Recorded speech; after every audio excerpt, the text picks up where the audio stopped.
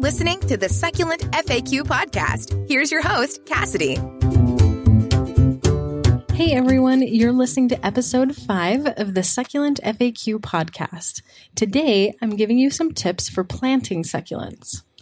This episode is brought to you by Sedum clavatum, a happy little blue succulent with really rounded leaves and a nice rosette shape.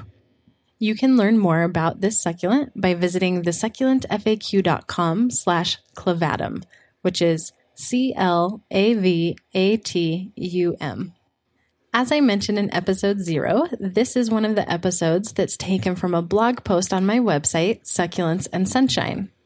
You can go to that blog post, plus get all the links and information in this episode by visiting thesucculentfaq.com/episode 5.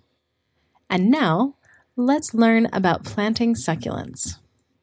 While planting succulents is pretty straightforward, there are a few things that will help ensure your succulents grow healthy. This episode will point out a few tips that aren't super well known, but will make a really big difference in the health of your succulents. Plant above the rim. A very common mistake people make when planting succulents is placing the succulents inside the pot. I don't mean the roots, but the plant itself, the leaves inside the pot and below the rim. In order to stay healthy, your succulent needs to sit above the rim of the pot. If your soil is below the rim of the pot, the water can easily pool up. The leaves inside the pot will quickly rot from the water, and that can cause problems for the rest of the plant.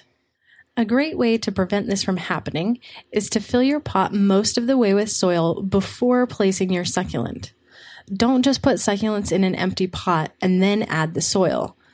The soil added to the pot first will give the roots a base to sit on, so you can ensure that your succulent's leaves are well above the rim of the pot when you do add it in.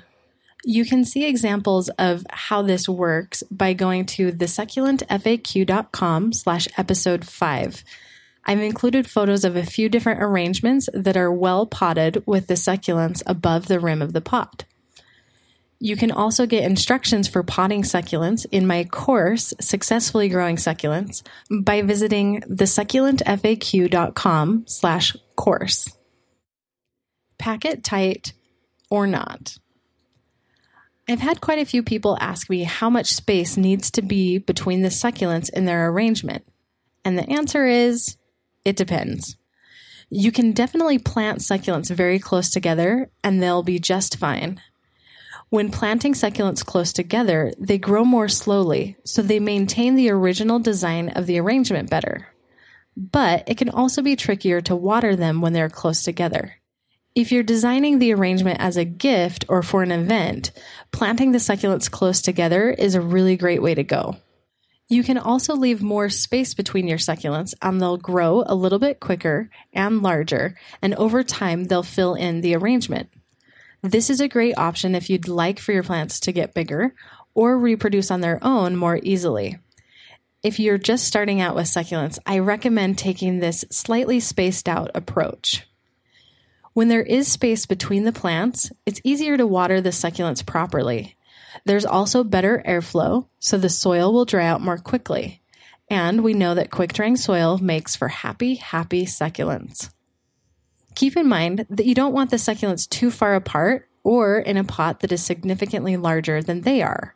Too much space will cause the succulents to focus on producing roots rather than getting larger. About a 1/2 inch to 1 inch is a good amount of space between plants. If you go to thesucculentfaq.com/episode 5, I have examples of succulent arrangements planted close together and spread out a little bit. Let succulents hang over the edge of your pot. This is a design tip rather than an absolute necessity for healthy succulents. But since we talked about making sure your succulents are above the rim of your pot, I thought it would be good to mention. To make your arrangement a little more interesting, place some succulents so they hang over the edge of the pot. You can use trailing succulents, such as string of pearls, that actually hang over the side of the pot, or just let the leaves of your rosette cover the edge of the pot. And again, you can see examples of these by going to thesucculentfaq.com/episode 5. Add some height. While we're talking design, another great way to make your arrangement interesting is to add a tall succulent or thriller. Add some shorter succulents around it, filler, and then the trailing succulents mentioned earlier, spiller. I have found this concept of thriller, filler, spiller to be a great recipe for creating an arrangement.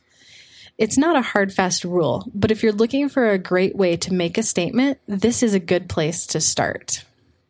Use a top dressing and pot feet. Finish off your arrangement by using a top dressing or decorative rock. Your design will look much more professional. As always, be sure to use a pot with a drainage hole, and if your pot is outside, use pot feet to give your plants better airflow. Pot feet slide under the bottom of your succulent's pot to raise it off the ground just a little bit. This allows for airflow to come up through the bottom of the pot and helps the soil dry out quicker. With the tips in this episode, you should be really well equipped to create an amazing succulent arrangement. My goal is to make your life easier and help you perfect the art of planting and growing succulents. These tips should help you grow healthy succulents as well as guide you toward creating a stunning arrangement. Thanks for listening to this episode of the Succulent FAQ podcast. You can find more information as well as photos of the different tips I mentioned in this episode by visiting thesucculentfaq.com/episode 5.